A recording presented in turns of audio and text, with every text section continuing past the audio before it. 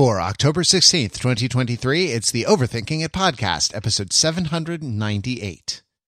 Everyone is a turtle.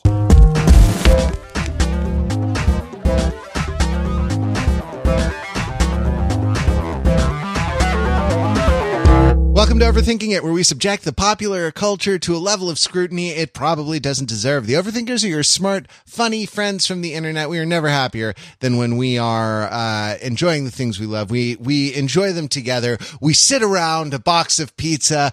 I would say that we're the world's most fearsome fighting teens. Whatever the state of our shells, whole shell, half shell, whatever, whether you're green or not. We're still the world's most fearsome fighting teens. I'm Matt. I do machines. I'm calling that. I'm going completely out of order. So it's a Ninja Turtle draft, I guess, but I always identified with Donatello, and I frankly thought, the staff was the coolest weapon, even though it is not edged or, pointy. And I will live and die on that. I will fight for that opinion. I'm joined, by my colleagues, Matt Belinkie. Hello, Matt.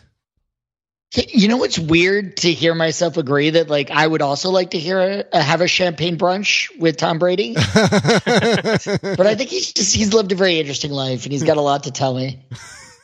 Do you want to draft a Ninja Turtle? Let me see. I mean, I always felt like I was kind of like a rebel without a cause, so I'm on Team Raphael all the way. Excellent, love to hear it. Pete Fenzel joins us. Pete, cowabunga. Cowabunga to you, and also with you, right? And no, Pete, it's "and with thy spirit." No, cowabunga with thy spirit, indeed. Well, see, I feel bad here because there's 4 people on the podcast, and you guys don't know who are listening who the 4th person is, and you may be wowed and surprised and overjoyed to hear who our 4th person is. And so when I pick my Ninja Turtle, I'm also picking their Ninja Turtle. So my instinct is to say that I would be Michelangelo, the party dude, because he was always the Ninja Turtle I liked the most and the one I identified with the most.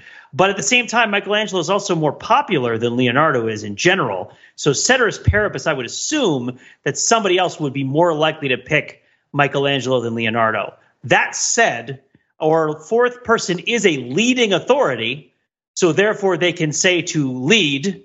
And in that sense, then I will say that I am, in fact, Michelangelo, a party dude. And an excellent party! Party, in fact. Party, in fact, and indeed, man. In fact, and indeed. De facto and de jure partying. And we are delighted to be joined by overthinker Richard Rosenbaum, the world's foremost expert on the Teenage Mutant Ninja Turtles transmedia franchise. It's been a while since he's been on the podcast, so this is a special treat for a special property that we're talking about. You might remember Richard from his articles on the site. He's also the author of Raise Some Shell, a critical analysis of the historical and cultural significance of Ninja Turtles. So Richard, welcome. You got stuck with the last turtle. Welcome to the podcast. Thanks. It's great to be back. And, I'm not mad about being Leonardo. Would you have liked to have been Michelangelo, Richard? No, I would have liked, you chose that very well. I would have liked to have been Donatello. I'm on record as being pretty clear that Donatello is the best turtle. Yep. But I'll take it. Well, you've expressed that fondness. Your prose is not nearly purple enough for us to have assumed that was the case. It's more kind of blue. Yeah, maybe. You go blue a lot in your Ninja Turtles philosophy books. Yes. Yeah. Could I ask an interesting meta question about Ninja Turtles to start us off? Because I think we've stumbled upon something interesting. So in most media, when there's a team, the leader of the team is almost always the most popular character for, let's say, children to sort of imagine themselves as, or certainly one of the most, like Chase in the Paw Patrol, or like, let's say Iron Man / Captain America and the Avengers, right? Like being the leader it usually means that like you are the most powerful, that like, you know, you're at the center of like all the important plot lines. You're the quarterback, right? And yet it does feel consistent from the very beginning of the Turtles, from like when I remember playing Turtles on the playground, that Leonardo, nobody wants to be Leonardo because he's the least fun of the Turtles. That's like built into his character, that like he wants to be serious. He wants to be like grown up. And I'm wondering, is that, you know, what do we make of that? Is that like a failure in the storytelling? The fact that like the turtle that should be like the sort of narrative fulcrum of the group is in fact like the least compelling one to sort of at least to sort of put yourself in the shoes of, or is that like a necessary that there has to be like a wet blanket at the center so that the others can be like comedians and class clowns? Yeah. Or am I slandering Leonardo left and right? No, I think you're right. I mean, I definitely know people who like Leonardo the best. But I also it does happen. The fewest. It does happen. Like you're also an adult now, and they are adults now too, unless you're talking about 6-year-olds that you know. I guess that's true. But that said, I mean, I think we're talking about when they were kids. It's like Leonardo was always my favorite, I've heard said. Okay. But like, yeah, so he's the straight man basically, most of the time. They tried in the short-lived and ill-conceived Rise of the Teenage Mutant Ninja Turtles cartoon to make him the Joker, and it did not work, in my opinion. But yeah, that's the 2018 Nickelodeon animated series. Okay, got it. Yep. And yeah, people don't like him as much because he's like the teacher's pet. You know, he's the one who wants to be grown up the most. He's the one who takes things seriously. But at the same time, that also kind of gives him, in a way, the most leeway. Like, you can, you know, it's more unexpected when he does something out of character, because all the rest of them can be funny. I mean, Leo's funny too. They're all funny, but like all the rest of them kind of have a lot more expected breadth, I guess. I like to usually compare him to Cyclops from the X-Men, who is also, at least until recently, where they did a bunch of character development, apparently, everyone's least favorite X-Men.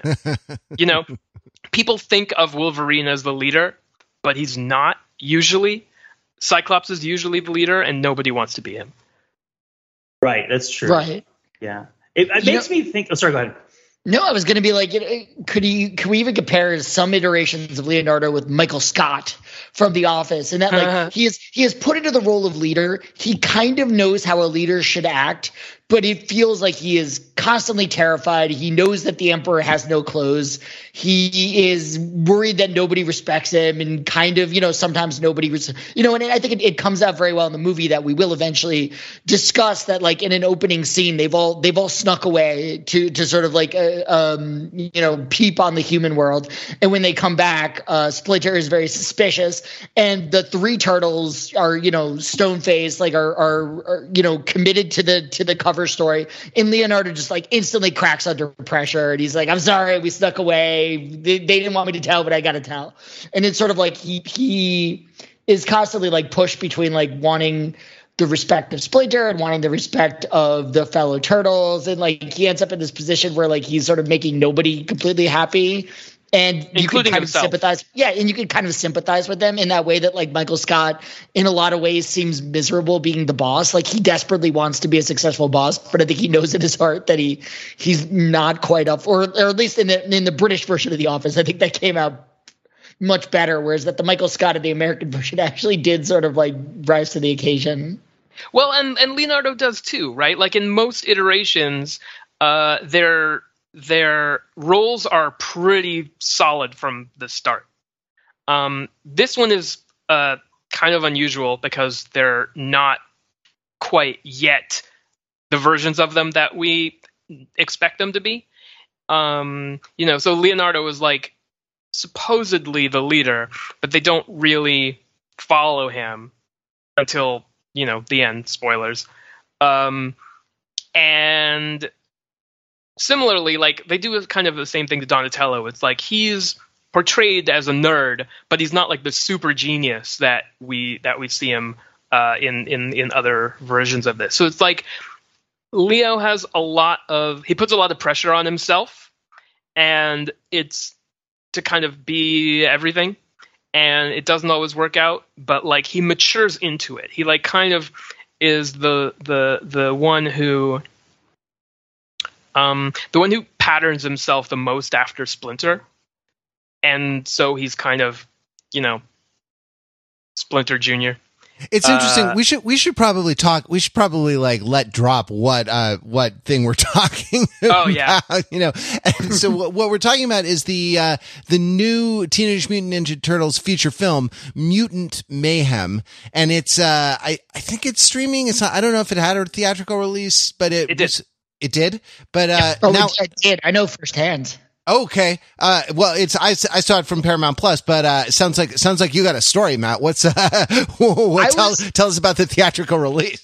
I was excited for this one because I have fond memories of turtles. I once dressed as a turtle for Halloween. It was like a homemade costume where we used the lid of a plastic green garbage can from Home Depot as a shell. Oh, that was good. The one that I saw a lot was a laundry hamper, was a plastic laundry basket. Oh yeah, that's better. Yours is better. It has the texture. My parents made them out of poster board. I had two for one Halloween because the first one was destroyed by the rain, so they made it back up. But yeah, but my kids had not been exposed to previous versions of the Turtles, and so I felt like this was a good time to get on that bandwagon. So I brought my 9-year-old, and I also brought my 3-year-old along for the ride because somebody had to do it. And my wife. It was a whole family outing, and we got like a third of the way through the movie, and they were into it. And then there is a scene where April O'Neil, who is a high school student in this one, which is it changes the dynamic in interesting ways, and I'm sure we'll talk about that, is telling a story about why she is a bit of a social outcast, and she desperately needs to get a win. And charmingly, she feels like the way to like earn everyone's respect is through student journalism. But the reason she really wants to get back, these are all the popular kids at my high school, Matt. I don't know what the newspaper was like the cool clique. They sat at the big table, Well, she's not just on the newspaper. She's on like the AV Club, right? Yeah. And that she has a backstory, a tragic backstory, where she was hosting a live sort of a video broadcast of the entire school when she discovered that she had crippling stage fright and immediately like threw up on camera. And then the clip of this was like remixed on TikTok in a bunch of like hilarious ways. My 9-year-old son has a phobia of throwing up. He doesn't actually throw up a lot. He's just afraid that he might. And after that scene, he became so terrified that it might happen again in the movie that he had to leave.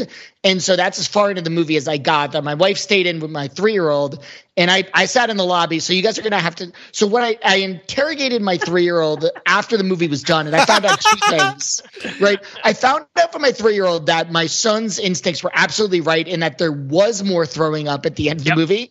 And so that like my attempts to like convince him in the lobby that like, look – the odds that there's more throwing up in this movie are incredibly slim. I'm actually really glad I got that. You're totally safe. Yeah. There's no more puke in the lightning doesn't strike twice in the same movie because it's like it's like a comic callback. And I also found out from my 3-year-old that the final bad guy at the end of this movie is a whale. And I was unable to get any more context about that. So I'm hoping you guys can explain.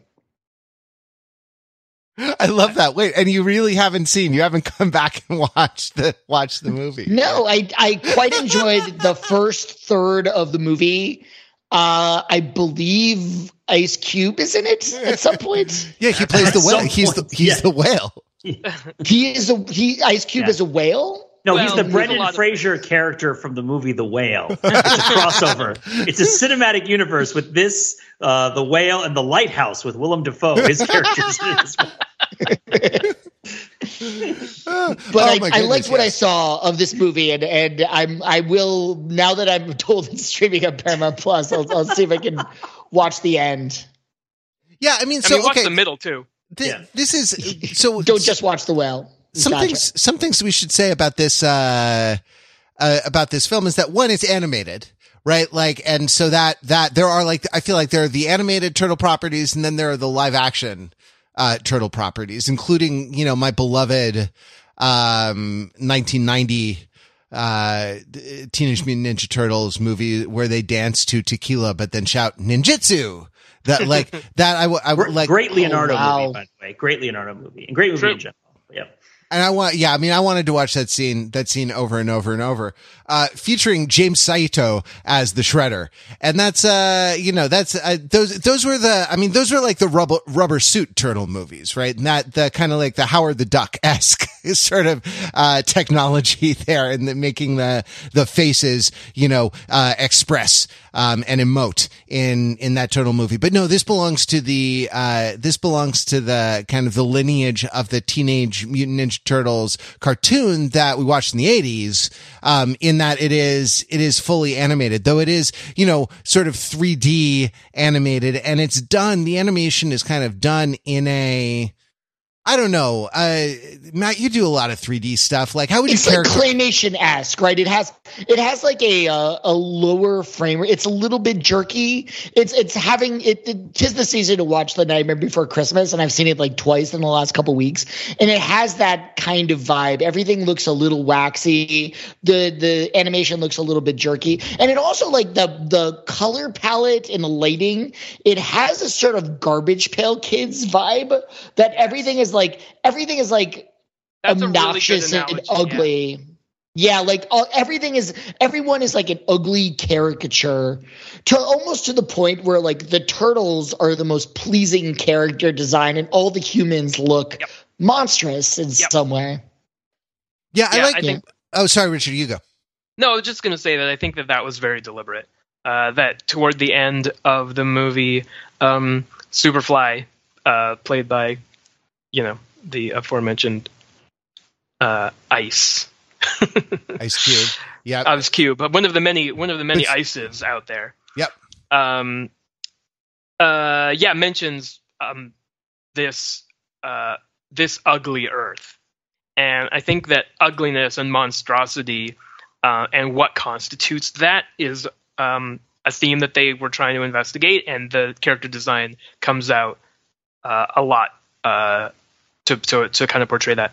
The other thing I noticed about the visual style of the film was that, there was definitely a privileging of the line, of the kind of like where you could sort of see the penciling, through, and like the heritage of the characters as 2D comics characters, as line drawings was a really interesting choice, and made it interesting. I mean, I'd call it a strong use of the capacity for 3D, computer aided 3D animation, because it didn't go for, like the smooth glossy. It didn't have the kind of like the CGI punching, computer animation that all third acts of all Marvel movies are. So I think that this was also influenced by the style of, Spider-Verse a lot. It's different. It's its own thing, but I think that it looks like they were like, oh, this is a kind of thing that we can do with this. Yeah. I think it was pretty effective, even though some of it is pretty kind of hard to look at. But. Yeah, super interesting, but super interesting visually. Yeah, Pete? Yeah. Yeah, I was just going to say, because they use, it's implied mixed media, which is one of the things it shares with Spider-Verse, where Spider-Verse is showing you graffiti in spray paint that's animated by computers, in addition to the sort of pencil drawing style that they're doing. And then this one has very sort of scribbly, sketchy pencil drawing, but then also the feeling of stop motion, claymation animation, and a sort of Garbage Pail Kids aesthetic. And it kind of jumps back and forth between different sort of media suggestions. So that's what I think. Sorry, go ahead. Oh, no, that's the connection to Spider-Verse, I think, one of them, other than also the New Yorkness of it. And and also Ferris Bueller. Yeah. Well, so okay, in this one, the turtles are clearly like 15-year-olds. I feel like American movie teenagehood is, there is a line, that is getting a car, and that like there are the Ferris Bueller teenagers or, the American Pie teenagers or the super bad teenagers, right? This was on that side, right? Like this was just on this side. Yeah. Pre-car. And like it's, Donatello, the awesomest turtle, is driving in this, and but he's not supposed to. He's not supposed to be, right? Like, and it turns out like he's okay at it, and it's, it's called out and it's a plot point and it's a nice moment, but that like he's not allowed to drive. Like, well, he's a turtle. He doesn't have a driver's license. He's not gone to the DMV and stood in line. But, that like, and that, it creates sort of different dynamics if they are the, oh man, I wish I could kind of teenagers. And actually there's even a joke about Leonardo's voice cracking when he's talking to April. And there's a difference between that and then being the slightly more independent, self-actualized teenagers that the presence of a car, allows you to have in movies where you can kind of move through a landscape in a way that is unconstrained. There's a kind of like, there's a way in which Splinter, is like, you kids are grounded or you kids, have a curfew and they sort of have to listen, because they don't have that car. They can jump really far. Yeah, I mean they do traverse the city in a network of sewers and subway tunnels. Yeah, and so it's very Marty McFly of them, actually. Yes, exactly. Well, the power of love is a mysterious thing. Them going to Ferris Bueller, which is sort of an inciting incident. They go to an outdoor screening of Ferris Bueller's Day Off. They say in Brooklyn. I'm not sure if Brooklyn is actually like that, but they go and watch, and they're watching the human world, but also they're watching Ferris Bueller, and it's what if we could be, overt, right? Like, what if we could be out of the shadows, forgive me. As it were. But also I think they're saying like, oh man, wouldn't it be great to be just 2 years older? Wouldn't it be nice if we weren't, and also a different species? Well, yeah, that also. But I don't know. What is the species? What do the turtles represent even? What does it matter that they're turtles, Richard? You're the foremost expert. Right. Well, I mean, it matters that they're turtles, but they're not quite turtles, and they're not quite humans, and they're not quite anything, and they kind of only have each other. Even other mutants are not really like them, and I think they've always sort of represented the kind of genericized subaltern. They don't track directly onto any human subgroup. The fact that they're not humans at all, they didn't even start out as humans, so they kind of transcend all kinds of racial and ethnic boundaries, and so anybody who feels like they don't fit in can kind of relate to them in some way. I think it's very interesting that in this movie, all of the mutants are animals who were mutated. None of them were humans who became animals. Right. It has a very Guardians of the Galaxy 3 vibe. Yeah. Which is interesting because that's the original way that in the original Mirage comics, the Turtles and Splinter were all animals originally, and in the cartoon, the 80s cartoon, they changed it so that Splinter was originally human, that he was a ninja master who, right, which is how he knew ninjutsu in the first place. Whereas in this one, they just watch a bunch of movies, which is better than what they did in the Michael Bay ones, at least, where it's just like, oh, we found a book about ninjas. And then, but the visual gag I'll never forget from like what the 1990 movie is that the whole thing is Splinter is the pet of a ninjutsu master, and there's like a montage where like he's watching the people in the dojo train, and this little animatronic rat in a cage is also like mimicking the movements, like learning ninjutsu. That's straight out of the comic. Rat form. That's straight out of the comic. Like the framing of it is exactly out of the comic. And I guess they thought that was a little weird for the original cartoon, but it works better here. I really thought that we were going to get a reveal at the end where Splinter, who is, prejudiced against humans because he's been traumatized by being attempted to be, like murdered by humans every single time. A rat, every exterminator, every exterminator, a genocide of the rats. Right. So he's, your dad who kind of doesn't like, the people who live in the place where you live. I thought that there was going to be a reveal that actually he had been a human originally. And he was so like embittered by how humans treated him after and his sons after the mutation that he just like swore off being human. And that was something that happened interestingly in like one of the original cartoon series. There was an episode where Splinter turns back into a human and he just goes for a walk. And the turtles are all really scared that he's never going to come back. That he was stuck with them while he was a rat, but now that he's human again, he's just like free, whatever. And then, of course, the effect starts to wear off. He starts turning back into a rat while he's out in the world. He doesn't have any money and all of this stuff. And he was like, "Oh yeah," and people start freaking out.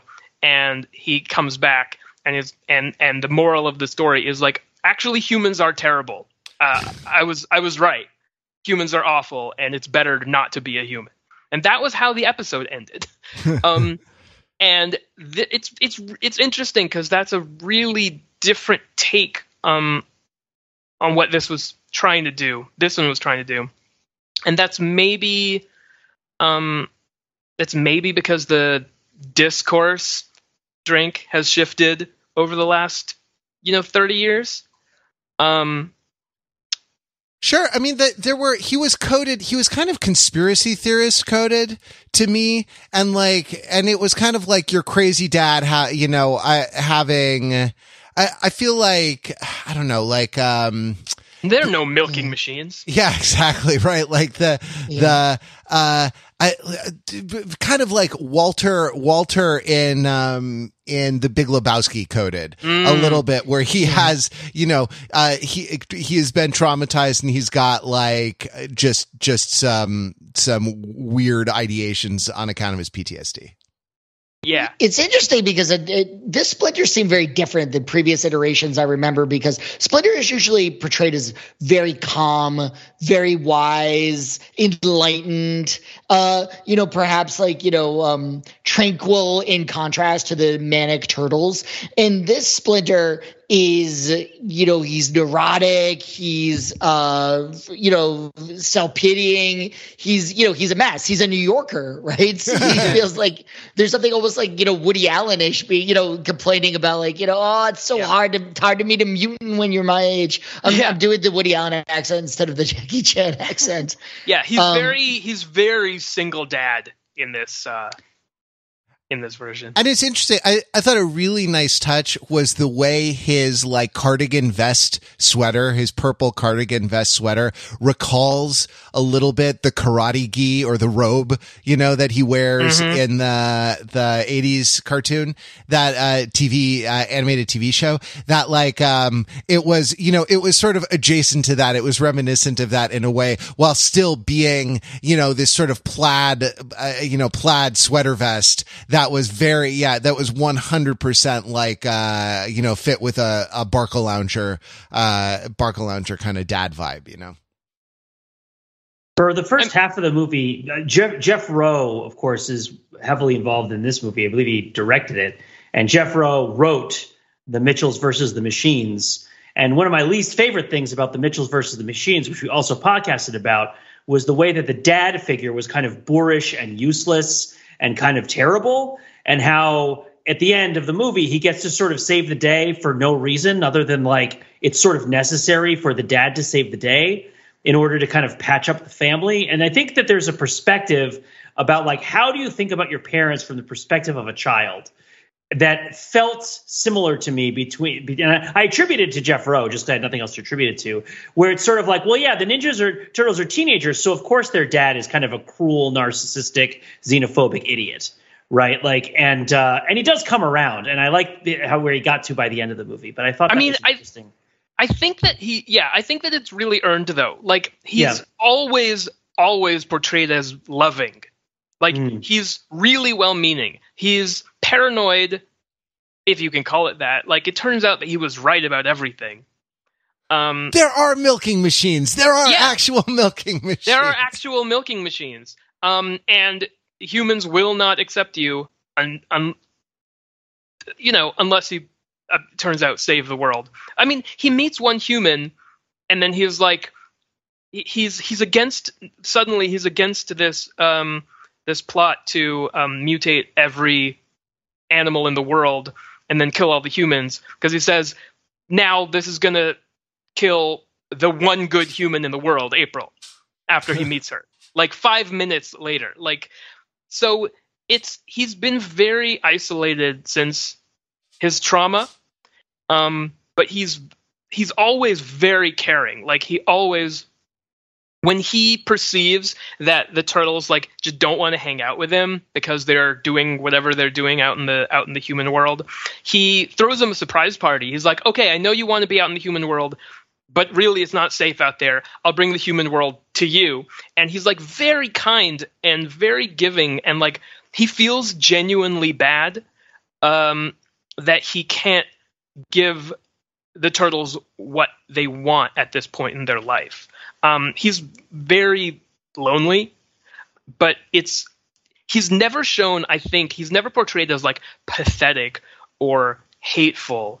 You know, he's really trying his hardest, and he's the linchpin of a loving family, and he does have to get over these ideas about what all humans are like. And that's when he sees himself in Superfly. They do the "we're not so different, you and I" kind of thing. But it's sort of from the very beginning when Giancarlo Esposito is, working as Baxter Stockman. As Baxter Stockman is making the ooze, and delivering to a baby Superfly, right? Like delivering his villain origin story, or not even villain origin story, delivering the deterministic psychological foundation backstory monologue of it's like, I never felt like I fit in with anyone, and I fit in with all of you. So I've made my own family, and I'm one of the mutants, and we're the mutants, and we're the mutant family. And that, that dynamic of kind of belonging and not belonging is really interesting. And I like, and it paid off for me most in kind of a perverse way. I mean, it's my own view of it, so it's going to be slightly perverse, but it's like in slightly a perverse way at the very end. If I can fast forward to the climactic final battle where, it's, where a couple of things are revealed. One, it's not just that, they have to save the world. There has to be a media narrative around them saving the world. Like April has to get on the network news, has to drop kick whoever is actually, broadcasting on network news and sort of anchor it. And it's like, no, these turtles are they're not bad mutants. They're actually fighting the whale, man. It's a whale. This is the whale fight, right? Yeah, this is the whale fight. And they can't, so the turtles are swept up. Matt, the whale has a lobster claw. The whale is an amalgam of a lot of animals. It's like a super mutant. It's like 50 or 60 animals at once. Is it in the water? They're fighting in the water? No. It comes onto land. It's kind of a kaiju movie at this point. Ironically, the whale is a rat king. but the Rat King isn't in the movie. But the Rat King is also not a Rat King, but like the whale is a Rat King. When is a Rat King not a Rat King? So they get to their lowest point, right? Like they're held in the fly whale's lobster claw, about to be crushed. And this ballet of New York types, right, comes to the rescue. So we have to get the MacGuffin up to the top of the whale, where we're going to throw it in the whale's blowhole, and that will defeat the whale, right? And it's like anti-ooze or whatever. And April is there on the ground, or Splinter is there on the ground. And, it's like, we have to get this up to the kids who are being held in the whale's claw up, 30 stories up. And, New York food delivery man, right? Grabs it and is like, I can do this, or more of a New York-esque kind. Hey, forget about it. I can do this. Right. And he, runs, he takes it, part of the way, passes it off to a yellow cab driver, and the yellow cab driver, does it. And then the yellow cab driver is in a, midair thing. And then some of the mutants help out. And then it goes to some skate punks, who do a whole bunch of tricks and do it. And so it becomes this sort of ballet of New York types. And the idea is, in a movie where the dynamic, a lot of the dynamic is really about belonging and outsiderness, right? It's kind of claiming, it's sort of identifying these people and sort of claiming them as part of the community. Claiming, this is New York, right? These are the types of people. They're all different. They're all kind of their own culture. They're all their own, kind of, their own job, their own thing in a way, but they all come together and kind of form the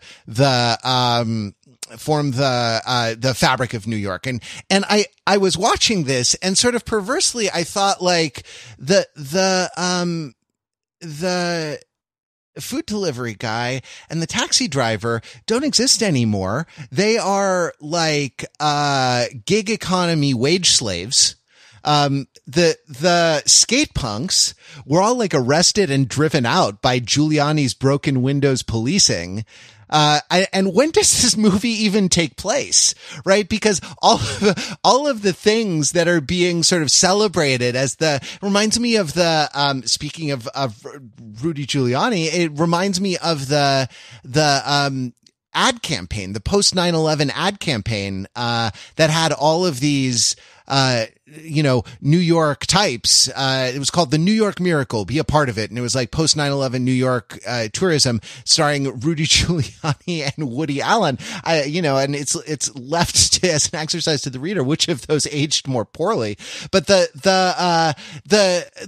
all those things, I was thinking, when does this movie take place? Because those things that are being celebrated as being quintessential New York are actually not a part of life in New York or in any major city anymore. So there's this kind of lie that the movie tells you about belonging right at the climactic moment, right at the moment of catharsis, where it's supposed to be, where it's supposed to be, at its most stirring. I think it's important that this is New York. It's like a nostalgia version of New York. It's set today, but New York kind of, a lot, it accumulates layers of itself without really ever getting rid of the old ones. Much like a fly accumulating animals until it's a giant kaiju with horses for feet and a giraffe for a forehead and stuff. Yeah. But I think I just want to say that I think it's important to note that this only happens everybody being yeah, okay, we recognize that the turtles are actually good, that not all mutants are bad. # not all mutants. Yep. You mentioned, right, that April has to go on TV to say, actually, these turtles are good. That guy is bad, but they're good and they're trying to save us and whatever. after, to counter the previous thing, which was the regular news anchor going on and saying these mutants are terrorizing New York and they seem to be led by these turtles and everything is, so it's a counter message, and that's the point. Like, that's really the turning point, like, emotionally, of the movie, of the Turtles, when they say, well, we wanted to save the world. This is what kicked off the whole thing. They say, well, we want to be accepted by humans. If they see us as heroes, they will accept us. Therefore, let's be heroes. And at the point where they realize, or they think they realize, that no matter what they do, the humans are never going to accept them, and they decide to still be heroes anyway, because it's the right thing to do, that's the moment when everybody, that's the moment when April goes on TV and lets everybody know that actually the Turtles are good guys. So, television has to tell us how to feel about people in the world. And, they get what they want in the way that they want to get it by giving up on it. Yeah. Which is, I just thought was interesting since we were talking about that moment. When you were talking about the scene where the people of New York sort of jump in to rescue the heroes, the non-heroes, the non-superpowered people, the community rescues the heroes. I was reminded of this sort of famous scene in the first Spider-Man movie, where Tobey Maguire is in an impossible situation, right? He is being menaced by the Green Goblin, and he has to save both Mary Jane and a tram full of school children. I love that, in retrospect, it's not enough that it's a tram full of innocent people. It has to be a tram full entirely of children. I don't even think there's like a supervisor in that tram. And he definitely can't do this on his own. But then all the people of New York start throwing debris off the bridge. And of course, I believe that this was a scene that they added post 9/11, that they purposely, probably Rudy Giuliani and Woody Allen wrote it together while they were together doing the commercial. It is like literally like, you mess with one of us, you mess with all of us. And it feels kind of like the Turtles thing, but like with a little bit different emphasis, because I feel like the point of the Spider-Man movie is that like New Yorkers are like a big club, and we're admitting Spider-Man into the club. Like, we've accepted him as one of us, but like, to be a New Yorker is a sort of homogenous group.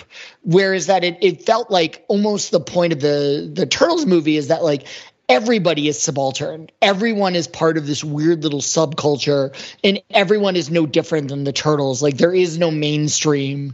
It's not like there's a dynamic. It's not like, Ferris Bueller's pretty mainstream, right? Like, but it's not like, it's true. Like in high school, it's not like there's a dynamic of like the popular kids. Maybe they exist, but you don't see them. You don't see the kind of like superordinate group. You just sort of see the subordinate groups, and the other ones are kind of imagined, but not depicted. Maybe the point of the ending is that like the Turtles are looking out at the Prospect Park crowd watching Ferris Bueller and imagining that all the humans are Ferris Bueller, right? That everyone is this insider who feels like they have access and mobility and poise. But in fact, like, everyone is a turtle who's watching Ferris Bueller as this impossible ideal that like none of the humans can be Ferris Bueller either. And I feel like the Turtles maybe don't understand. Keep in mind, I haven't watched the end of this movie, but it feels like, for what you're describing it, that there are all these turtle-like groups that are probably that probably view themselves as like weird little misfit outsiders, like the Turtles do, who could never be Ferris Bueller, who sort of jump in solidarity with the Turtles. Pete, we haven't heard from you in a minute. What's up? No, sorry, I've been listening, and I love the Ninja Turtles, and I've loved hearing this stuff. I did want to suggest that there's an angle here that's in the style and presentation of the movie, as well as in the subtext of how the movie is written. And I was interested in that it was never overtly referenced in the movie as what was happening. So another way of looking at the movie in terms of Splinter and the Turtles is that Splinter is an immigrant and the Turtles are children of immigrants, right? We sort of talked about this. They're a generic they're the subaltern, right? That's one form of the subaltern in the sense of like these are people who are not had their own voices, they aren't being talked about, they aren't seen in the culture. And one of the weird facts about humans is that our kids take so much from their peer environment rather than from their parents. Their language, their culture. So just it only takes even one generation for people to change like really dramatically from what their parents were like, and particularly in like language. But the Turtles are constantly making pop culture references to humans. You know, Drake, I think, is referenced as the goat, which of course is ironic because in this is a universe where Drake might actually be a goat. But he is not. He is a drake, which is not a duck, right? But like Drake is the goat, but he is not a goat, and Drake is not a duck, and that is to be understood. I thought that it was interesting that Superfly wanted to kill all humans, but nobody had bothered to tell him that Missy Elliott would also die. Right, like Superfly says he's super duper fly, you know, like Missy Elliott. He's like so excited to sort of quote Missy Elliott. And this seems like one of the moral problems with Superfly's proposition. This whole idea is that, the humans are this sort of external group and we need to kill all the humans in order to supplant them and replace them. And the Turtles are like, well, that's clearly wrong because we know this one turtle and we like them. None of them are talking about the degree to which they've all already participated in human culture, and it's a big part of who they are and their identity and what they like. Well, sure. It's like, Pete, this is like, you know, the co-option of hip hop culture by the mainstream is really problematic because in that it presents problems because like once you commodify these things and sort of treat them as a pose or treat them as a style, like you forget the history of how it got that way. The whole animating energy behind the artistic movement that you like. Kind of ironically, Superfly is voiced by Ice Cube, right? Yeah, well, even just charting the history of rap in Ninja Turtles movies is a really interesting arc because in the first movie, there's the rap song, right, by Partners in Crime, TURTLE Power, where it is a generic early 90s rap song in which they tell you the plot of the movie from the perspective of someone who's never seen it, right? Like that's like the Ghostbusters rap. It's like, you know, where they misidentify. The Addams Family rap is the one that gets me, right? What do they say in the Addams Family rap that they do what they want to do, say what they want to say, live how they want to live, play like they want to play. Somebody else does dance when they want to dance, kick in, they slap a friend. Addams Family. Wait, that sounds accurate to me. That describes the Addams Family. The Addams Family is the happiest family in cinema. Is the most normal, well-adjusted. It's a horoscope, man. It's true of everyone in movies. They all do what they want to do. It's the entire theory of method acting. I mean, you have to have a motivation for what you're doing. I mean, my favorite is when it's clear that the person writing the song has actually not seen the movie and doesn't even bother to summarize the plot. And that is best evinced for me in R. Kelly's Gotham City, where he describes a city of justice, a city of peace, like a city of love for every one of us. Yes. But I'm sorry, Pete. Yes. Okay. So TURTLE Power. So the first Ninja Turtles movie has a rap song because it was fashionable at the time to have rap songs. But other than that, there's nothing really in the movie that associates the Ninja Turtles with African-American culture, right? The original Daredevil, right, is the inspiration for the Ninja Turtles in addition to the X-Men. X-Men are sort of generic minority. Daredevil is a generic lower-class New Yorker, working-class New Yorker, but he's white. You know, like there's no particular link up until this point between the Turtles and being, you know, African-American.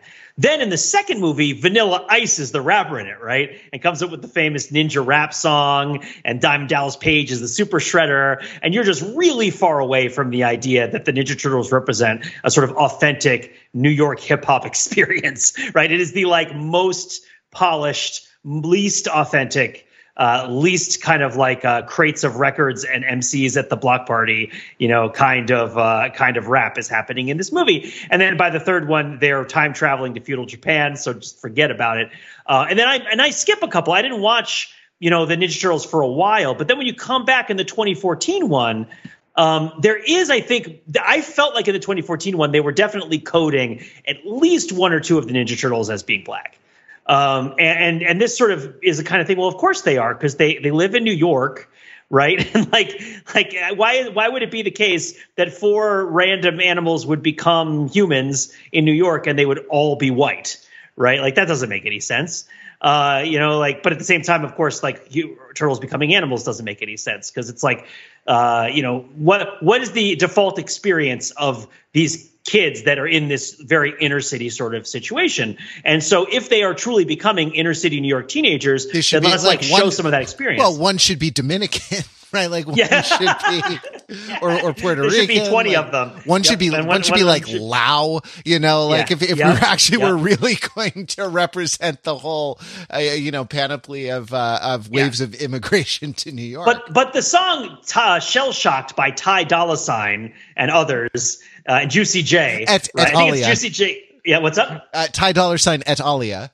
Et Alia, yes. And that's a song I listen to a lot in gym settings, is a full-on hip-hop song where there are all sorts of hip-hop and sort of rap 2000s behavioral norms that are attributed to the Ninja Turtles. By the way, I really hate the last 30 seconds of that song because I love the song, but then it gets to this part where like the narrator talks about being sent nudes and sharing them with his friends as like a metaphor for the Ninja Turtles' relationship with each other, and it gets real weird real fast. And it's not appropriate for a movie for children or playing the song for children.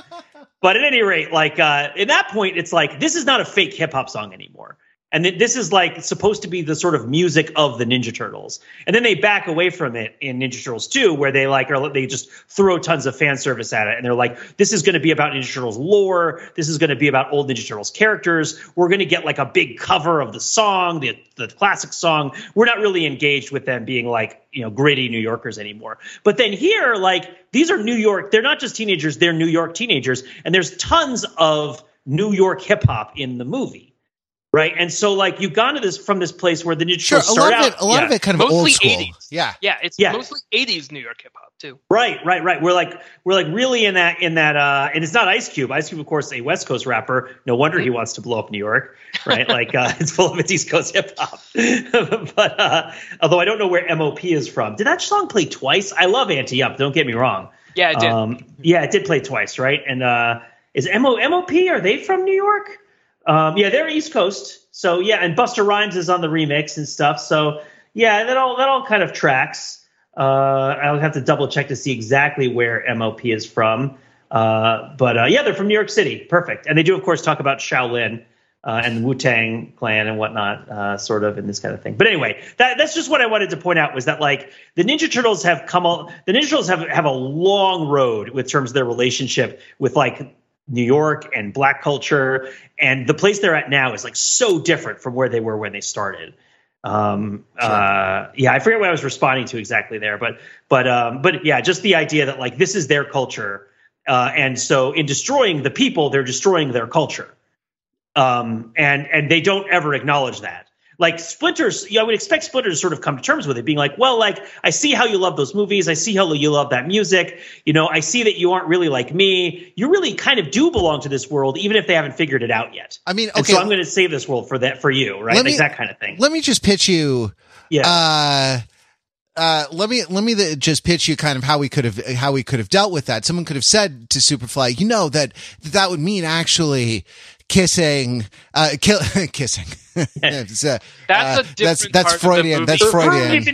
Yeah, come on. So that would actually mean, that would actually mean killing Missy Elliott. And Superfly looks at that person and says, "That's okay. The author is dead."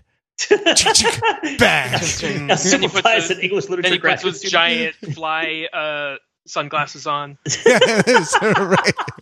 Exactly. Yeah, with thousands and thousands of lenses to cover the thousands and thousands. Now it just becomes a road trip movie attempting to mutate Missy Elliott to become his fly queen, his Superfly queen. I would watch that. I would actually pay premium. I would pay premium over my streaming subscription to watch that movie. So one of the unique films, as we kind of round the bend on our hour, let's talk about the end of the film. One of the unique thing, in fact, the unique thing about this movie is that the Turtles actually kind of succeed in entering human society. This movie depicts them after they've killed the whale. achieving what Captain... Just like in Moby Dick. Yeah, exactly. The denouement after they kill the whale and win. I was right there with you. You mess with one of us, you mess with all of us. Queequeg, come on, let's get him. Call me Ishmael. We're actually named after Renaissance sculptors. We can't none of those Anglo-Saxon names in our or none of those Hebrew names in our thing. But that's okay. So they actually go to high school because April O'Neil has told everybody that they are actually the heroes. Everybody loves them in the end. They take off the mask. Right? Like they come out of the sewer and they wear, color-coded hoodies so that you still know which turtle is which. They go to high school and, Leonardo asks April to prom. And, that's, something that has never happened before to my knowledge in a Turtles property. Richard, is this unique in the history of Turtles? And what do you think it might mean, or what do you think it betokens for this particular expression of the franchise? Yeah, it is. There are a couple of versions where something sort of analogous happens. Like in Volume 4 of the original Mirage comics, which Peter Laird was doing on his own for a few years before he decided that he was, tired of it and sold it to Nickelodeon. There's not an alien invasion, but aliens make themselves known on Earth. Aliens come down and they say, okay, we're aliens, and now you should know that aliens are real. And so aliens start walking around on Earth all over the place, and the turtles are finally able to go and participate in society, walk around on the street, because people think that they're just aliens. So that's fine. That happens there. And then in the current ongoing Ninja Turtles comic book series from IDW, there was a mutagen bomb that went off in New York, and an area of New York gets mutated, which is then sealed off. And so basically there's a mutant town, borough of New York, where the Turtles now have because everyone there, or almost everyone there, is a mutant, it's, normal for them. They can just walk around. But this is the first time that it's the Turtles themselves. It's we saved the day. Everybody knows that we're cool, we're good. And so they just get over their prejudices against non-humans and accept us. That's never happened before. And it's really interesting because I think it signals a very different attitude to cultural assimilation and what it means to be a minority and what it means to participate in society, and how integration happens, and whether or not integration is even positive, which has in previous iterations of Ninja Turtles, the idea that that integrating into wider society is even desirable is very it has a very ambivalent attitude toward that whole idea, and it goes back and forth, but the idea here that, well, actually it's not hopeless. Don't give up. You feel like you're an outsider. It doesn't mean that you're always going to be an outsider. That's, I think, a brand new message in Ninja Turtles. And it's a little bit complicated here, just I think sociologically, because while it's true that the Turtles do give up their mission, like April says, she's doing the same thing. She's I was doing this for all the wrong reasons. And the Turtles also come to the conclusion that they were trying to be heroic for all the wrong reasons. They were trying to be accepted, and now they realize they should do the right thing, not because they'll be accepted, because they don't feel like they ever will be, but because it's the right thing. And ironically, that ends up leading to them actually. Their plan works. They are accepted. But it's never happened before, and it's like, that's why it occurred to me I was kind of referring to this as mutant model minority mayhem, because they're thinking if we can just be good enough, they'll overlook the fact that we're not like them. And it turns out that they're right, which is weird.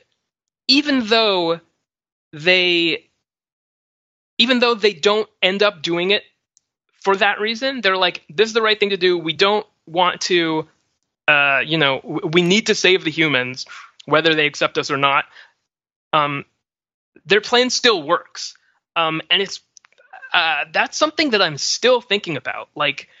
It's really, really different. And I'd like to hear what you all think about that, because it's a very different message, and it's kind of, I don't want to say disturbing, but it's very complicated. And I just wonder what you all thought of that. I mean, it does seem a little ironic that, for a movie that we started out, they're talking about this ugly world, right? How everything just feels nasty there. It feels like what you're describing is kind of utopian, that we can all just get along. It's more optimistic than any other version of Ninja Turtles has ever been, and I kind of wasn't expecting that. Well, I mean, that's not to say that they couldn't walk it back or cover it with caveats in a sequel, that I'm betting that just because they're going to high school doesn't mean nobody sees color anymore. The green color, that is. Mm-hmm. So what this makes me think of, Richard, that you're bringing up, is it makes me go all the way back to the beginning, to the proposition of why this exists in the first place, which is, at least one way I would frame it, and you correct me if I'm wrong, is they're looking at stuff like, Daredevil and The Hand, right? Yep. And they're looking at all these other comics and the X-Men and stuff. And it's like, man, everything is all just teenagers and ninjas and mutants. You could do anything. You could put anything out there. And as long as it says teenager, ninja, or mutant on it, people are gonna love it, even if it's trash. And so they pick the silliest thing that they can think of to align to this sort of teenager, ninja, and mutant thing. And the story really starts with a big chip on their shoulder, right? And you could say that the chip on the shoulder comes from the authors, who are really directing I guess a critique, you could call it, or a parody of society back at itself, or of the readership of these comic books back at themselves, saying well, why do you care about all these things that are so fantastical and strange, right? I learned from my ninja master, living in New York in the 1980s, right? And he runs an underground gang of ninjas, and all of these there's this wonderful paradox in the Ninja Turtles, where because they were reacting to these things that were so prominent in the zeitgeist that seemed to them to be so stupid, that there's a real resonance and intuitive tradition that they're connecting with, while at the same time they're not lending any credence to it being real, right? It's not like we actually believe that there are robots that are living in a giant robot dome in the center of the earth that are going out to steal famous works of art, or other sorts of things that are happening because Lord Krang. Speak for yourself. I know. I mean, seriously, maybe these things are real. But the point being that the Ninja Turtles are very postmodern and very comfortable with postmodernity. And part of postmodernity is a sort of contemptuous disregard for people who kind of think that society is organized in a sort of organized and sensible sort of way. And I think that for me, the contradiction is that and their nobility, by which I mean their sort of nobility of purpose. There's sort of, the Ninja Turtles have no reason to help people, but they do it anyway. And they do it, because of their sort of quality of character. And they do it because, I guess, of the model of the relationships they have for each other, the relationship with Splinter. And if you go through all of that, you're thinking, okay, so one of the good things about this is that it leaves them as a cipher. Right. The Ninja Turtles, I love that there are so many different interpretations of what the Ninja Turtles are, because that sort of regard for the things that inspired them is so skeptical that you could really change whatever you're contrasting against it. You could really change what is the thing that isn't a ninja. What is the thing that isn't a gang of teenagers, a plucky gang of teenagers, right, who are who are teaming up because young people are more effective than old people at fixing things, right? Like that sort of thing. And so I like that this interpretation exists. I like that they sort of got around to the idea that it's like, what if we did the Ninja Turtles, but they were actually just in school, and they were just in school and they fought crime while they were in school, like Invincible, right? Like, well, maybe not exactly like Invincible. And I feel like they've sort of arrived at this premise. But yeah, like the idea that society in general has accepted them, it doesn't necessarily seem important, because in the core message of it is this sort of acknowledgement of the absurdity of society. Maybe that's, as I think you talk about it, that's kind of what comes around, is like, there's really no point in this where anybody says, society is stupid, right? Like all of these people are dumb, or all of these people are like, they don't know what they're talking about, right? Everything has a motivation. Everything has importance. Like the opinion of the taxi driver for the Ninja Turtles in this movie is important to how the plot of the movie is resolved. And I don't know if the Ninja Turtles, generally engage with society in general with such an expectation that it's going to work out in a sensible sort of way, right? Or just with holding back on the idea that it's absurd. Like insisting, like maybe there is a sort of social order that could come out of this that we can all be happy with, where there's like a steel-clad ninja master with a horde of unlimited ninjas who are stealing televisions. I never did write that article, did I? I really wanted to write that article. I couldn't do it now. It's not too late. It's not too late. I never wrote that article about like whether GPT-4 can do the math for you. That's true. Whether the scheme in the Ninja Turtles movie in 1990 would make sense, whether there were enough DVD players and televisions in New York in 1990 to operate a large ninja syndicate just from stealing and selling them back to the people you stole them from. It doesn't matter, because you know who else was stealing DVD players in the 1990s? That's true. Dominic Toretto. That's right. That's right. And his clan, and they've saved the world like 5 or 6 times at this point. Yeah. Do I smell a crossover? I guess what I'm saying is that I do think there's a cultural current now where people are demanding that society makes sense. People are looking at society and they're saying, I'm really pissed off that society doesn't make sense. And I'm demanding that society makes sense. And that's not a universally held demand in every generation. Right? Yeah, and society makes even less sense now than it did 40 years ago when the Ninja Turtles came out. I think I mostly agree with you, but I would push back a little bit on the idea that that the creators were making fun of these tropes for sure, but then they didn't think it was stupid. Like, okay. I think they genuinely loved Daredevil. They were unironically huge fans of Jack Kirby and all of this superhero stuff and all of these martial arts comics that were coming out. Like they unironically loved them, but at the same time they were able to take a step back and go, this is actually ridiculous, but it's still awesome. And they wanted to, so it's not like Ninja Turtles was never it's a pastiche, but it almost isn't parody. Like it points out the tropes. It definitely lampshades the tropes, but in a loving kind of way. And you're absolutely right that it's extremely postmodern, that it's like pointing out how all of this stuff doesn't quite fit together. It's like if you take all of these tropes and then you throw Turtle in there, suddenly it's illuminated how kind of silly it is. But at the same time, it's still, I mean, to the extent that postmodernism is about skepticism toward grand narratives, the Turtles from the very beginning has overthrown that skepticism, which is a very postmodern thing to do also, right? Like, it takes all of the trappings of postmodernism and then it says, okay, but these characters have a moral center. Like, they do believe in right and wrong.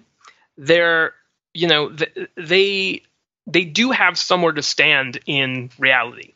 And yeah, like most superheroes, they're fighting for the status quo rather than kind of they're trying to make the world a better place, not by pointing out how the world treats them, but by trying to stop the destructive forces that are pointing out how terrible everything actually is, which is a very superhero thing to do. And I think something that was even more postmodernistic in the like all the way to the absurdism or nihilism side of things would not reinforce conventional ideas of good and evil as strongly as Ninja Turtles always has.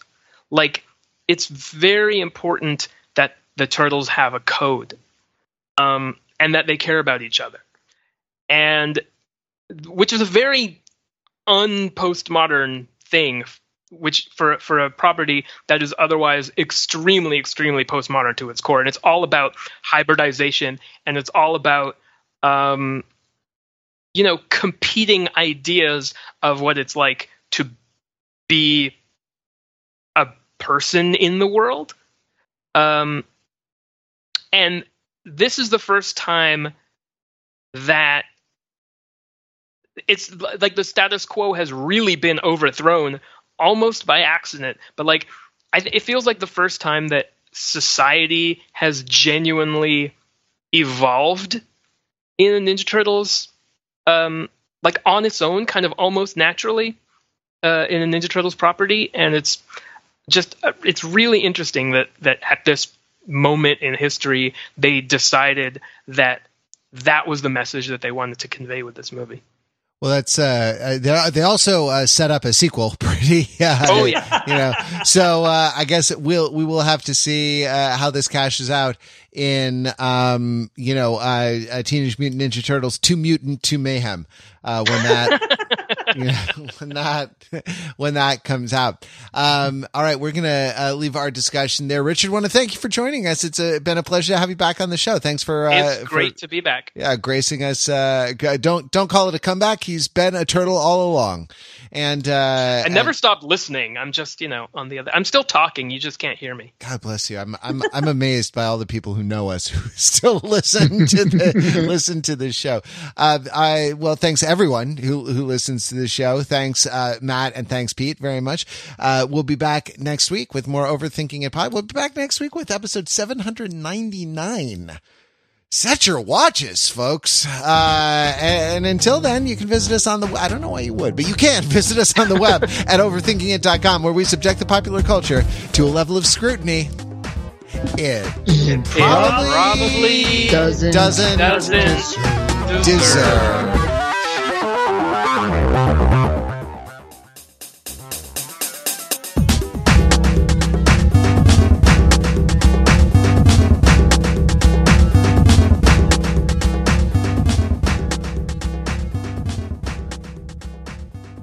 You can tell that some of the people making this movie loved the Ninja Turtles because of so many of the BS toys-only characters who ended up playing like a major role in this. I mean, I had a Leatherhead toy. I don't know if you guys had a Leatherhead toy, but like the idea that we would be in the year of our Lord 2023 and there would be a Ninja Turtles movie that would come out and it would prominently feature Wingnut and Screwloose is not something that I would have put money on as someone who bought action figures in the late 80s and early 90s with my pocket money. I mean, I never would have thought that Scumbug would be Splinter's romantic interest in a Ninja Turtles movie, but there you go. I'm sorry, what happened? Splinter makes out with someone at the end of this movie, Matt, and you can be the judge of whether we're making that up or not. Yeah, go ask your 3-year-old about it. He makes out with like a centipede monster. She did not mention that.